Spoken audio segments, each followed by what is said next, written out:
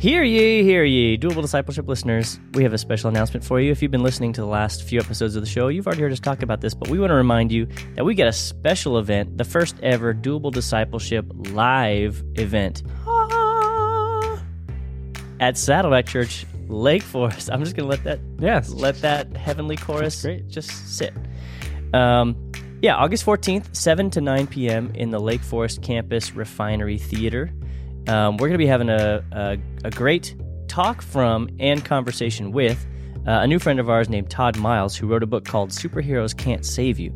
He is a professor and an author from Western Seminary up in Portland, Oregon. He's flying down for this special event, and he's going to be talking to us about some ancient misconceptions about Jesus that Christians have often accidentally, in many cases, come to believe. And you may think, no, I have a clear picture of who Jesus is. I read my Bible. I know. I want to challenge you on that. There are some things that you believe about Jesus that are not true, and you need to figure out what those are. And this fun picture terms like Batman and Ant-Man. Yeah, Todd has written this book, and he's going to be giving this talk in the same vein. And he's done an incredible job of basically taking what are called Christian heresies. These are false beliefs about Jesus, and he helps us understand those false beliefs and those misconceptions through the lens of superhero lore. So we'll talk about Superman and Batman and Ant-Man, things like that. And he does a really, really great job of helping you get your head around what would otherwise be complex theology with a lot of big words. He just brings it right down to the ground level. And I learned when reading his book that there were some things that there were even some beliefs that I was harboring about Jesus that simply were not true. And you need to figure out what things you're believing that aren't true about him. If you want to have a tight relationship with Jesus, you got to know him as he truly is. So show up to this event. There are a couple ways you can do it. You can register and show up live to our in-person event. You can come sit in the Refinery Theater and join us. We'd love to see you. We'd love to see you. Jason and I will be hosting it. You can also, if you don't live in a realistic driving distance to Lake Forest, or for whatever reason you can't make it, you can also stream the event live. If you go to saddleback.com/doable live. This is a new updated website. So if you heard us in the weeks before, use this new website. Yes, the old URL will take you to the registration page, but this saddleback.com/doable live URL will take you to the page where the live stream will be streaming, and it will give you a link to register for the in-person event if you'd rather do it that way. All at one place. And the Saddleback Lake Forest social media team will also be streaming this thing live as a Facebook Live event too, so you can also check it out on Facebook. You can comment with questions, and your questions on Facebook might even make it into the actual discussion that we have when we collect questions for Todd during our Q&A interview section during the second half of the event. Anyway, it's going to be a great, great night. It's going to help you deepen your understanding of Jesus. It's going to help you improve your walk with him. And it's just going to expand your mind and help you kind of weed out some inaccurate thoughts that you've got about your Savior. So don't miss out on that. And it's also our first Doable Live event. So this is kind of a landmark thing for us.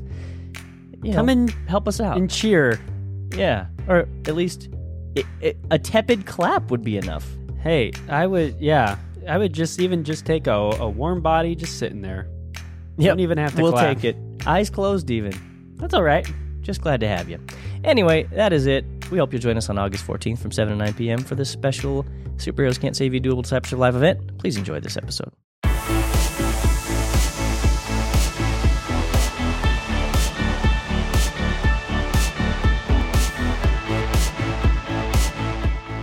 All right, and after that fine tune, we are back with our guest today, Rob Jacobs. You know him, you love him. And Doug, do you want to tell us what we are doing here? Yes. Way to set Doug up.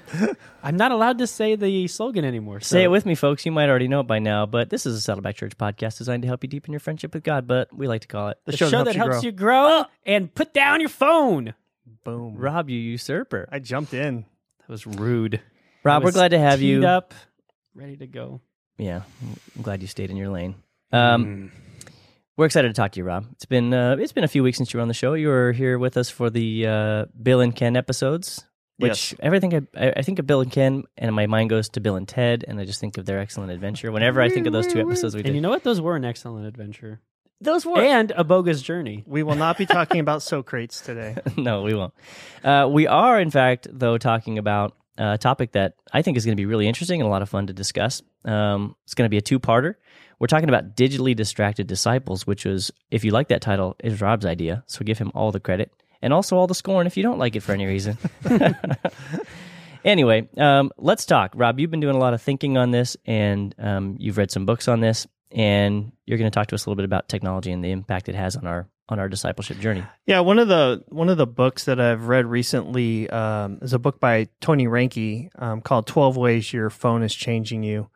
And he does a pretty good job of talking about just how the iPhone or phones in general and the digital distractedness that comes from those impacts just our walk as believers. And so I thought it'd be interesting for us to kind of dive into that. That it's a great book. We recommend it'll be in the show notes, but we're just going to kind of look at one chapter today, the first one. And he does a great job of kind of walking through the first part of being the theology of technology. But I think it's at the outset, it's important to say that we're not talking about technology being a bad thing. Yeah. Obviously, the show is based on that. You know, you're listening to the show on your phone or stop what you're doing right now. But we are talking about what happens through the distraction that technology enables. It's recognizing it. Yeah. It's calling it out. A Christian ethicist, Oliver O'Donovan, said this. I thought it was interesting. He said, "The danger they face, of course, is that tools set the agenda. A tool of communication is a tool for communicating something. Media doesn't just lie around passively waiting for us to come along, find them useful for some project we have in mind. They tell us what to do, and more significantly, what to want to do." I thought that was powerful. What to want to do. There is a current in the stream, and if we don't know how to swim, we shall be carried by it. In other words, you know, we can be passive about these things. I see someone doing something and I want to do it. Then I forget whatever it is I thought I wanted to do. So this distractedness that can take away from the intentionality of our lives, but certainly the intentionality of trying to become more connected to God, growing in Christ, and just living that life in Christ. And it's easy for distraction to bring that about, and technology enables that, certainly.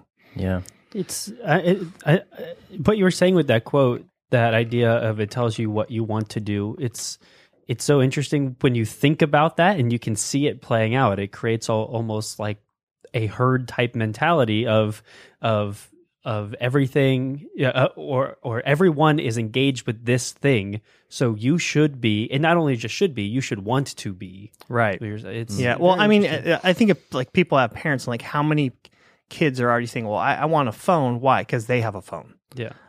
So there's a peer pressure part to it, but there's also the algorithms are being designed to such a point that they start to feel like they know us better than we know ourselves. Right. Mm-hmm. So the idea of we're consuming what's being recommended for us. We're not consuming what we choose. Per se. We think we're choosing it, but it's really being driven. Amazon says, "Oh, you want this? You like that? Do this." Netflix, all these things are driving things at us, and so there's that element as well. Anybody watching this on YouTube is seeing on the right hand side of their screen a bunch of videos that YouTube thinks they'll want to see next. Right. You know, this is just built into our technological experience.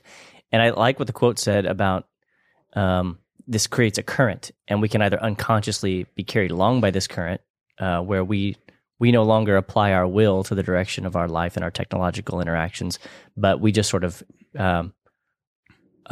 like I said, becoming unconscious, we end up being taken somewhere that we may not want to go. Right. And it's just, we just become passive, and in passive, we're just carried along. Mm-hmm. So, in his book, Tony Reinke, he talks a little bit about the theology of technology. I thought it was interesting, so I thought we should kind of go through this. The first point he makes is that technology modifies creation. That technology is a reordering of the raw materials for our purposes. Right. So you think about the garden, that God's like you're going to have to get your food from the earth. You're going to have to raise animals, and so that's predicated on this idea that we will have tools. We'll start with stone tools. We'll move to copper tools, iron tools, and all the way on now to digital tools that help us in creation. And it also, technology pushes back the results of the fall. In other words, it doesn't, we're not talking about salvation and dealing with the effects of sin, but we are talking, the curses. We're talking about dealing with sickness and weeds and pests and nakedness and physical pain and the need for shelter and illness and death, and all those sorts of things that technology helps us to do. Right. And it also establishes our human power.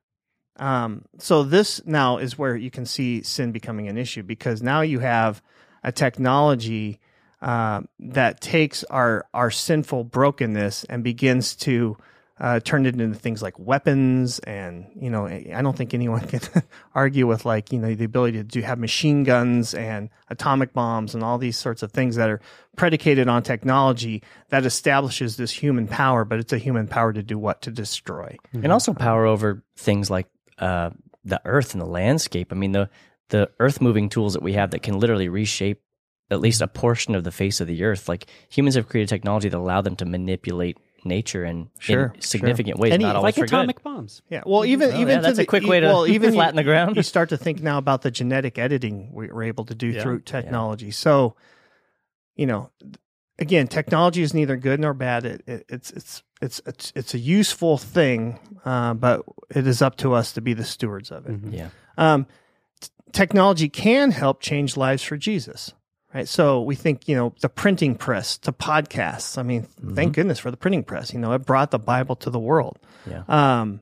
And it gives us the ability to have worship instruments, guitars, and lighting and video screens and heat and cool and air conditioning and the internet and cell phones and smartphones and podcasts and all these things that can help us to bring Jesus to the world. I mean, even just think of tools for translation, just the way that you can now bring the gospel to unreached places just by having, a phone or app that has a translation on it. That is amazing. I was sitting next to someone in the worship service the other weekend, and this person had Google Translate. And so they would take a picture of the verse Rick was talking about on the screen, and it translated it for them into Chinese. Whoa. That's neat. And they would do it the same with the bulletin. They could take a picture of what was on the bulletin and would translate. I mean, that's amazing. The example we talked about yesterday, actually, when I was looking at the analytics for Doable Discipleship, and we realized that a large chunk of the downloads that we get on Doable Discipleship on the podcast are routed through VPN services in France. And it caused us to realize, that probably means, we're talking about like over 100,000 downloads coming through VPNs. And it caused me to recognize, a lot of those, people using a VPN service are people who are trying to shield themselves in some way. And it made me think about people who are in oppressed parts of the world who are able to access biblical content because of the use of these technologies. It's interesting that there really is a duality to technology. And like you're saying, it can be used for good and for the kingdom in powerful ways. Yes. Another thing technology does is it upholds and empowers our bodies. So you think about something as simple as eyeglasses or a hearing aid, all the way to prosthetic limbs to organ transplants. And technology has made all that. Doug, you're talking about, earth movers and, those kinds of, to be able to shape things for ourselves. Clothing, all the way to a spacesuit, to be protected while walking on the moon. So technology it upholds and empowers the body in pretty amazing ways. Yeah. Technology also gives voice to the human autonomy. So if you think back to Genesis and the Tower of Babel, here's this, we can build this, we can do this so high that, it's this idea that we as humans, we have this, we've got this, that we can do this without God. So again, two sides to the coin. There are some things that technology enables our autonomy in great ways, but also in very negative ways. Right. But we also need to remember that God governs every human technology. Think of something like, you may not think of technology as it today, but back then, the cross was a piece of technology. It was an instrument of torture that was created by the Romans. And here's God using that same technology to set all mankind free. So God basically hacks the cross at Calvary, using technology in a way to bring salvation to the world. Another point Tony makes is that technology shapes every relationship. That technology shapes the dynamics of our interaction. And you think about the technology of communication going from stone carvings to paintings to ink to parchment to the printing press to the radio, TVs, movie, internet, cell phones, Skype, all of this. The technology of transportation, from walking shoes, then to wheels and carts and horse-drawn wagons and coaches and boats and steam-powered trains and automobiles and planes and space shuttles, Vespas, and scooters, Uber. A scooter might be a step back in technology. Oh. But it's a GPS that can guide all this stuff. Yeah. So it's pretty amazing how all of that impacts our relationships. You can go see people anywhere around the world because we have the technological means to travel there. Yep. And it's just crazy to think about the exponential rate of acceleration or the rate of progress. When you think about, even just in the last 100 years, how much of this list of what you were just talking about was invented in that time. Yeah. Mm-hmm. It's crazy. Yeah. And another thing that Tony Reinke brings up too is that technology shapes our theology. And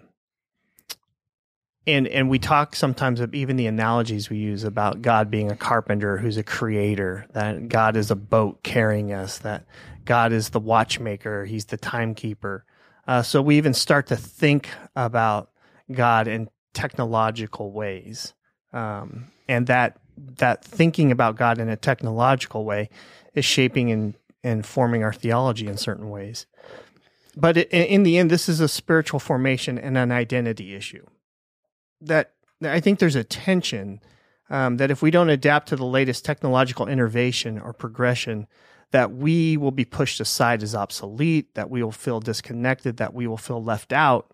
And that weighs on who we believe that we are, that we start to lose the reality that we are believers, that Christ is in us, and that is the truest and most important reality to us. And we start to think about, well, in my current culture, because I don't understand technology, or I don't know how to use that technology, or I'm not going to embrace that technology, that it's easy to be pushed off, it's easy to feel left out, and those sorts of things start to impact our identity. I think it's interesting when you think about the time element and how rapidly these things come.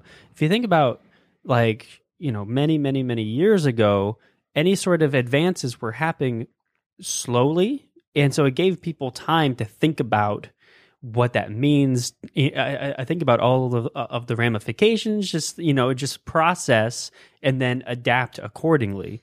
Whereas now things just change so much, and it changes, and then it's promoted to you in a way to tell you, you need this, you can't do life without it, that you just adopt things without even thinking about them. It's the rate of adoption or what we were talking about is just so quick that you no longer even have the time to think about, what does this mean? How is this impacting my life, my daily life, my choices, all that stuff? It's just a part of living now. Yeah. Well, and it goes back to that point that Doug was making earlier about that quote from the Christian ethicist about there's a stream, there's a flow in this, that I think, like, all of us have our phones sitting out on the table right now. I suspect that when we first got phones, we never imagined we would check them as frequently as we do, to the point where we're probably checking them unconsciously throughout the day. Mm-hmm. And I don't think any one of us intentionally said, you know what, I'm going to make it my goal with this phone to look at it 30 times, 40 times, 50 times a day, for no other reason, just to see, did something pop up? Is there, but it happened. Yeah. It happened. I mean, they even became our timepieces now. A lot of people, like for me, a lot of times when I'm checking my phone, it's because I'm checking the time. So because it's become like an all-encompassing multi-service tool, it just drives up the number of times that I'm interacting with it, because I use it for such a wide variety of things. Right. We've consolidated so many functions onto these phones that alarm clock, for many people, it is absolutely the first object they touch in the morning. Yeah. I think that leads us into the next section. There's a godlikeness that I think, a temptation that comes out of our phones. And I think this is kind of why phones create such a powerful draw to distract us because of this. There is a temptation that our phones can make us feel so omnipotent. That the amount of power we have in our phones to command the world is pretty astounding. Yeah. From your phone, think of all the things you can do. You can order food. You can order a car, entertainment. You can buy anything. You can make travel arrangements. You can turn the lights on or off in your house. Yes. I can check traffic conditions in Tokyo from weather, here right now. There's just so much power and things that you're able to do through apps in your phone. Right. So why wouldn't you want to be distracted by it? It makes you feel pretty powerful, right. Which it goes back to the earliest temptation of Adam and Eve. Mm-hmm. It makes you feel omniscient. There's almost nothing you can't know through your phone. You can find out what's happening. You want to jump into what's currently going on, jump on the Twitter, Google, all of this stuff is right there on your phone. So you can find out any fact you want. Like this morning, I asked my son, Google, do spiders have ears? Because I don't know if they do. Somehow but because of his iPad, that 9-year-old kid has access to the entire knowledge of the world. Nearly is like just okay. Wait, don't yeah. What's the answer? Hanging. I don't know. We didn't find out. Oh, okay. Well, last night I had the same thing. We were having dinner with some friends, and there was one. I can't remember what the thing was, but it was like, what was that thing? What was that thing? What was that thing? Bam! Just like, look it up. Grab your phone, look it up, and bam, you find out what you need to know. Well, what's also interesting too is how many things now with Alexa and Siri and these other things. Now we're not even going to the phone. We're just speaking it to devices that are sitting on tables and counters, and like that thing will tell me anything. Yeah. It's just it's so interesting. It's unreal. Spiders don't have ears. Well, good, Jason. Way to use but they do detect vibrations in their through webs. the hairs. And through the hairs on their legs. Way to prove a great example of being distracted, literally in the middle of a podcast. On a podcast, I wanted to know.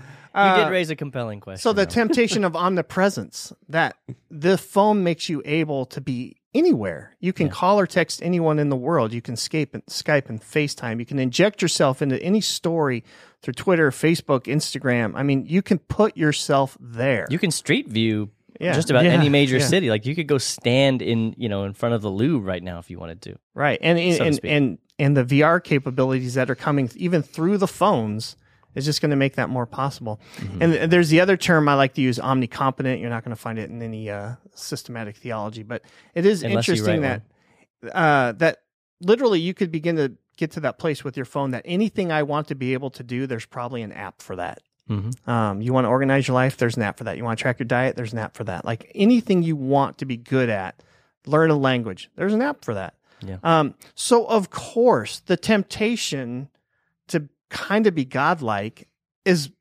present on the phone. So of course you're going to be attracted to your phone and be distracted by your phone because it's so powerful and there's so much there. Yeah. Yeah. And so that it creates this idea of how addicted we can be to distraction. And I think without us really even knowing, that some of the research says that we check our smartphones up to 81,500 times a year. That's pretty unbelievable. Once every 4.3 minutes, some research says. It's amazing that the devices stand up to that much wear and tear when you think about it. How dirty is your screen if you touch it 81,000 times in a year? Jeez. There's other research that says the average person touches their phone about 2,617 times a day, and that's the average. So some people are above average, approaching 5,000 touches a day. That's unreal. It's unbelievable. Yeah. Apple says that its users unlock their phones 7 or 8 times an hour. Man. And you think about like Facebook, Instagram, these things that are on your phones, the average 50 minutes a day, people are on it. So what does that result in? Well, the more addicted you become to the phone, the more prone you are to depression, anxiety, the less able you are to focus and concentrate, the less able you are to sleep. And all that's been proven in the research. So there are consequences to these distractions, and not just, well, I'm not paying attention to the thing. There are physical and psychological consequences to these distractions. You've been living in a world of unreality.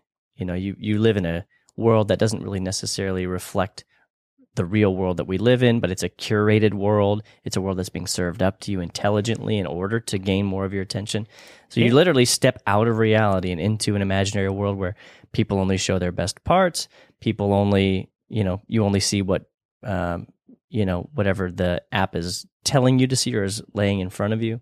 You kind of lose your grasp on what's real. And it's not even that from a passive perspective. It's also changes the way you think about things and want to put yourself out there or show, like it literally changes the way you think about how you engage with other people. Right. And again, as we made the point earlier, technology is not a bad thing. It's a neutral thing. Yeah. Right. But it's just a tool. It's a tool. But these phone designers, these app designers, they are using brain science to figure out a way to keep you on these things. Mm-hmm. They want you there. They have a vested interest. Right. So you think about your Bible versus all the possibility of being omniscient, omnicompetent, omnipresent, on your phone. You can see why now the Bible's losing out. Right. Mm-hmm. And Tony Reinke in his book, again, he makes some points about why distractions lure us. Why is it so easy to be distracted? What's the allure in it? And one of the points he makes is that we use digital distractions to keep work away. We like to procrastinate. You know what's great at helping us doing that? Our phones. Yeah. Phones are awesome at that. I can do anything else, literally anything else. I can binge watch an entire series of anything I want and just avoid my responsibilities. Yes. I mean, I can Twitter life away just by looking at Twitter. Another point he makes is that we use digital distractions to keep people away. So here we are, we're called to love our neighbors, and yet we turn to our phones. And you can see this. It's so interesting. Go and look at families eating out together. Look at friends eating out together. They're on their phones, and they're literally at a family dinner. Yeah. Like I was making the point earlier, like here we are, and our phones are on the table. So it's that at any moment, someone, not you or me, may require my attention, and they're probably more important than you. So I need to have that phone open so I can be ready just honest truth in a moment's notice. We know where we fall. For those of you listening, he pointed at me. Another thing we do is we use digital distractions to keep thoughts of eternity away. So now again, this is even getting closer to our spiritual discipleship. Blaise Pascal, a famous Christian thinker, said that, and this is written hundreds of years ago, and he's still talking about distraction. He says, "Take away their diversion, and you will see them dried up with weariness. As soon as we are reduced to thinking of self, we have no diversion." So this isn't inherent in just the modern day problem of the phone. It's always been an issue. The phone's just exacerbating it. So the phone allows us to escape the silence and solitude that we need. Yeah. Again, Pascal says, "I have discovered that all of happiness of men arises from one single fact. They cannot stay quietly in their own chamber." Basically, you can't be in a room and just relax. You got to have your phone. You got to be doing something. That thumb's got to be working, right? Yeah. Just don't leave me alone with myself. Yeah, you notice that something's off when you are sitting by yourself, but your phone is just scrolling the air. Yeah. Or you see like those videos of kids who pick up a object like a book or a magazine and try to swipe it, like these little 18 months old who have already been conditioned to swipe. Okay, I confess that I have an iPad, and I was on my iMac, and I started touching the screen. No, I was like, oh, embarrassing. Oh, wait. That's funny. Well, before we move on from the silence and solitude moment here, we should probably point out we've got a couple of good episodes that would be helpful for anybody who wants to, who recognizes that, for them, silence is deafening and they need to reintroduce themselves to these practices. We have an episode on silence and solitude, and we also have an episode on the simple life that I think would be helpful as well. We'll link those in the show notes so you can check those out for follow-up after these episodes. Yeah, and two, we actually have a personal retreat guide that you can actually just download and do on your own called Silence and Solitude. Yeah, that's right. So we should link that too. Yeah. I love this quote from a Christian philosopher, Peter Kreeft. He said, "We think we want peace and silence and freedom and leisure, but deep down we know that this would be unendurable. To us, we want to complexify our lives." Yeah, I like that word. We want to complexify. We don't have to. We want to. We want to be harried and hassled and busy. Unconsciously, we want the very thing we complain about. For if we had leisure, we would look at ourselves and listen to our hearts and see the great gaping hole in our hearts and be terrified, because that hole is so big that nothing but God can fill it. But you see all the time people trying to fill that, which is tooling around on their phones, Yeah. unlocking 7 to 8 times an hour. Social media researcher Donna Frieda said that, you remember the old saying, I think, therefore I am? She says this needs to be replaced with, I connect, therefore I am, which leads to, I'm liked, therefore I am. And you see this comes out in the all the research now coming out about the social media and some of the damaging effects of social media, especially in teens. So Barna research says that 65% of parents think the number one thing that makes parenting more difficult today is technology and social media. More than the world is dangerous, more than lack of common morality, they say it's technology and social media. That's pretty interesting. Yeah. So let's keep going and think about how we define distractions. Again, this is ideas from Tony Reinke's book. He just says a distraction can come in many forms: a new amusement, a persistent worry, or a vain aspiration. It is something that diverts our minds and hearts from what is most significant. Anything which monopolizes the heart's concerns. The heart works best when it is not dominated by cares and demands. It's kind of nice to think about what we've been talking about in this conversation and kind of pair it with the heart conversation we just had the past few episodes before this, because it really then puts this kind of focus on what you are giving your time and attention to, what you're giving your thought life to, like that kind of stuff. Yeah. What are the treasures that you're using technology to gain hold of? Yeah. Yeah. So there's things like unchecked distractions that blind the soul from God. So the worldly anxieties that we all have, the pursuit of wealth, our self-centered concerns, these are choking off the fruit of the gospel, because they cut ourselves off from the hope that we find in the infinite and the eternal of who God is, simply because we're just distracted. We're not spending the time we need to think about these things, and we spend all our time thinking about all these other worldly things, and the phone makes that incredibly possible. It's filled with that stuff. Yeah. It taps into multiple senses too. It's not just it's not a strictly visual experience. It's an auditory experience. It's easy to be immersed. It's not just like, it's not like reading the paper or something like that, where it's just a single modality and you kind of get bored with that and move on. It's like, as soon as you get bored with one thing on the phone, you can move on to something else on the phone that will stimulate you in a completely different way, and yet you've never left the phone. So it really, like you said earlier, it consolidates so many of your experiences around one single nexus. Yeah. So another type of distraction is unchecked distractions that close off communion with God. This is like, think of like Martha's issue. She's distracted so much to the service to others that she missed the importance of Jesus in her own life. So God starts to become seemingly distant. And it's really because we're so distracted. God did not move from us. He lives in us. So if we feel like we're distracted, or we're not feeling connected to God, it is simply because we are distracting ourselves so much that we're not spending the time to be close and commune with God. I can totally imagine a conversation where you're talking with God and say, God, like, why have you been so silent? Why haven't, I haven't gotten direct, I haven't heard from you. And God's like, I've been talking. You just haven't taken the earbuds out of your ear to hear me. It's just, you haven't put down your phone long enough to pick up the Bible and read my word.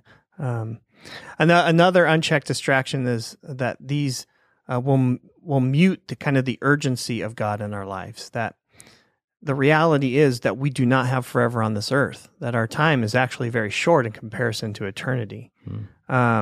And 1 Corinthians 7 actually kind of makes this point in a sense. It says, "But let me say this, dear brothers and sisters, the time that remains is very short. So from now on, those wives who should focus not only on their marriage, Those who weep or who rejoice or who buy things should not be absorbed by their weeping or by their joy of their possessions. Those who use the things of the world should not become attached to them, for this world as we know it will soon pass away. And Yeah, go ahead. well, it just, and then later it says, I want you to do whatever will help you serve the Lord best with as few distractions as possible. So the question really becomes is, are our phones helping us do this? Yeah. Yeah, I think, we it makes me think of, Proverbs teaches us not to lean on our own understanding, that we have to come to depend on God. And this second unchecked distraction that mutes the urgency of God, I think is a prime way that technology gets in the way, especially with regard to that omniscience point you were making earlier about, all knowing. That, technology gives us a way to access essentially all the knowledge of mankind, and yet even with all the collected wisdom of man, we still don't come close to accessing the wisdom that God can give and the direction that He can give in our lives. And how, sometimes we're not just leaning on our own understanding. I'm leaning on yours, and I'm leaning on this blogger's understanding and this YouTuber's understanding. And so I'm sort of pushing God away because I can go and in a fleshly way, I can go and seek out the information that I need. I can get the answers that I need. And I think people falsely think that they can get even the transcendent answers that they need, when in reality, what they actually need is communion with God. They need to get in touch with their Creator. And the phone, or whatever the technology may be, can be a very, very powerful blockage, Right. So it's like I don't have to do this thing where I'm depending on God, because I can keep it on my own plate. I can keep it within my own control. I can control my own destiny and who I become and what I'll believe and what I'll choose, never having to actually submit to God, that He has a will that's apart from my own, and I have to place myself under that authority if I want to live the good life. Right. And usually what we're finding on the phone are not things that are saying this is how you live the good life in a way that Right. Jesus would say is the good life, Right. the life abundant, Mm-hmm. the John 10:10 life. Yeah. It's interesting too that, like we've been saying, is that the technology is neutral. And like take for example, like the Bible and the great Bible apps, and they provide you instant access to 50 translations of the Bible. That's awesome. Yeah. But then they also give you all these features of like, do you want to share this? Do you want to add it to a picture? Do you want to tweet it? Do you want to Facebook? And it's like I'm in the middle of a quiet time, and next thing I'm like, should I share this? Meme out? generator. Should I let everyone? Yeah. Everyone in the world know that this verse was meaningful to me in my quiet time? Like I had a quiet time and look at me. Yeah. And that's nothing but distraction. Right. Or Bible websites. That's like, I love them, but like if you notice, they're surrounded with ads. Yep. And those ads are not there for you to ignore. Yeah. So It's again, literally it's trying to get you to distraction. click Yeah. out. Mm-hmm. So this is the battle. The Yeah. battle. I hope you've enjoyed this episode so far. We've had a lot of fun talking with Rob, getting a little bit of a picture of the theology of technology and how distractions seep into our lives and the way that we interact with our devices. We're going to continue this conversation. You notice we didn't cover doables because we got a whole second half of the conversation coming next week. We're going to spend almost that entire time talking about doables you can do. Specifically, we got a list of diagnostic questions that are going to help you reflect on your own use of technology and what needs to change personally for you. And then we're going to give you some detox steps to help you put technology back in its rightful place in your life. So please come back next week for episode 116 of Doable Discipleship. We'll give you some great digital distraction doables. We'll see you then.